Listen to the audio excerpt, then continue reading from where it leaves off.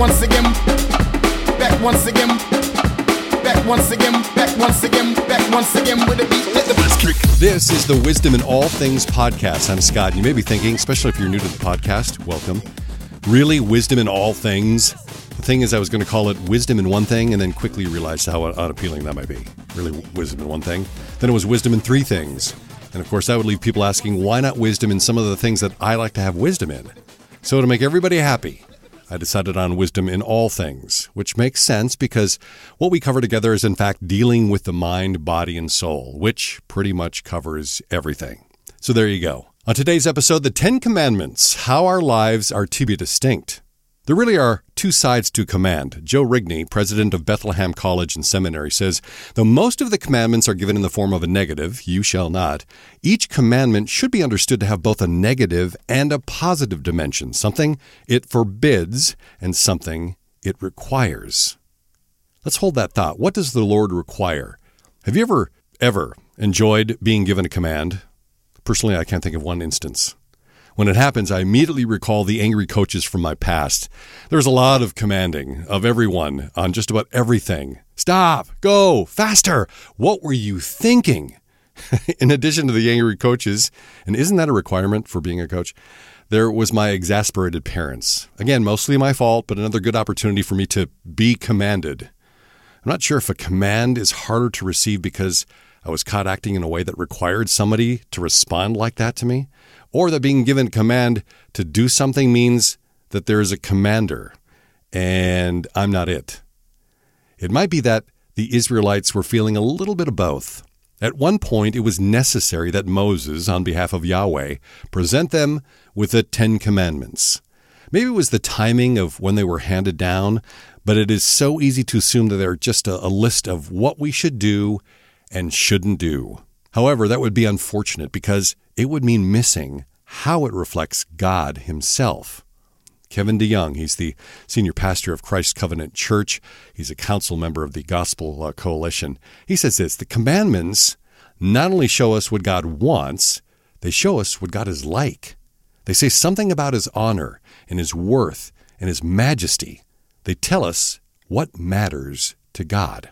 As Joe Rigney highlighted earlier, along with a negative, there is a positive. And looking at that positive will help us understand what it is God intended for us to do with the 10 Commandments. What does the Lord require? That we live with distinction. You can almost argue that the 10 Commandments are the means to fulfilling what the Lord requires of us, to do justice, love kindness, walk humbly with him. Micah 6:8. Well, I loathe checklists, and if you listen to the podcast, well, at all, you'll know that we can't formulate how we're to live per se, or certainly how we should follow and please God. But I do find that framing things properly can be very helpful. Here's how I see the positive side of the 10 Commandments, providing us a framework for living out the character of God. Why? Because our world, and the United States of America in particular, need to see it. They need to be confronted with it in truth and love. So what follows is this helpful framework. In front of the commandment, I put the positive application that we can recite in our quiet times, if not at the start of each day. Commandment number 1, or positive application number 1, I will worship God alone. It's from Exodus 20, verse 3, where it says, you shall not have any other gods before me. There is nothing else, and no one else worthy of our worship. Worship can be a tricky thing. We can begin to appreciate something a little too much and elevate it to a level of reverence and adoration that should only be reserved for God. How subtly something we thought was beneficial and were in control of can become something we protect in spite of its detriment. That's the first one. I will worship God alone. Next, I will worship God as spirit. Exodus 20, verse 4, you shall not make for yourself a carved image. No thing can represent God. Therefore, there's no alternative but to worship him as spirit. I think this can even include anything we hang on our walls or put on our desks. The pithy quote, the inspiring location, whatever that may be, we begin to look to it rather than look to or think of God. What comes to mind is the thing, not the omni-being that cannot be regulated to an image of any form. Next, I will honor the name of God with my mouth. Exodus 20, verse 7. You shall not take the name of the Lord your God in vain. How we choose to use God's name, from word choice to the reverence in our voice, speaks to the high opinion we hold of our Father. The strength and power of His name are simply above our handling foolishly. We can't even consider it as an option. Next, I will rest. Exodus 20, verse 8. Remember the Sabbath day to keep it holy. This is a unique and purposeful rest. I've blogged and there's a podcast about that as well if you want to go to wisdominallthings.com and look that up.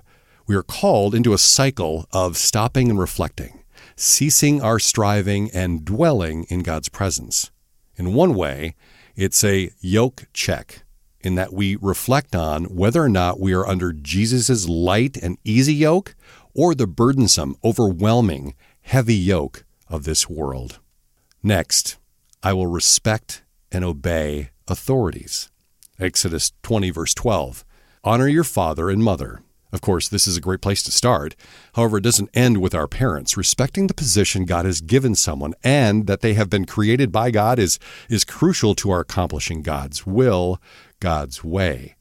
When we choose to steer outside our lane, can directly and disruptively contradict God's intention and potentially injure others at the same time. Number 6, I will respect and protect human life. Exodus 20, verse 13. You shall not murder. While we are to respect and obey those who are over us, we are also expected to care for and protect innocent, vulnerable, and the defenseless. Neither our words nor our actions should be lethal, and we are to put ourselves in front of those needing protection. Number 7, I will drink from my own well. That comes from Exodus 20, verse 14. You shall not commit adultery.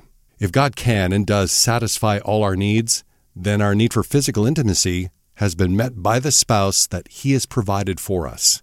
As challenging as this may seem at times, we are not justified in seeking this satisfaction in any other way. Keep your eyes off other wells and solely focus on yours. Number 8, I will leave alone what isn't mine. Exodus 20, verse 15. You shall not steal. Tell me this doesn't bring back memories from childhood, either raising a child or back when you were one. The child, why can't I have it? Parent, because it isn't yours. Child, but I want it. It can seem impossible to resist wanting what isn't ours. So without permission or right, we take it. It is more than resisting temptation, but realizing that it is God's intention that they have that thing and not you. Be secure and revel in the fact that God has intentioned other things for you. Number 9, I will represent. Exodus 20, verse 16. You shall not bear false witness against your neighbor.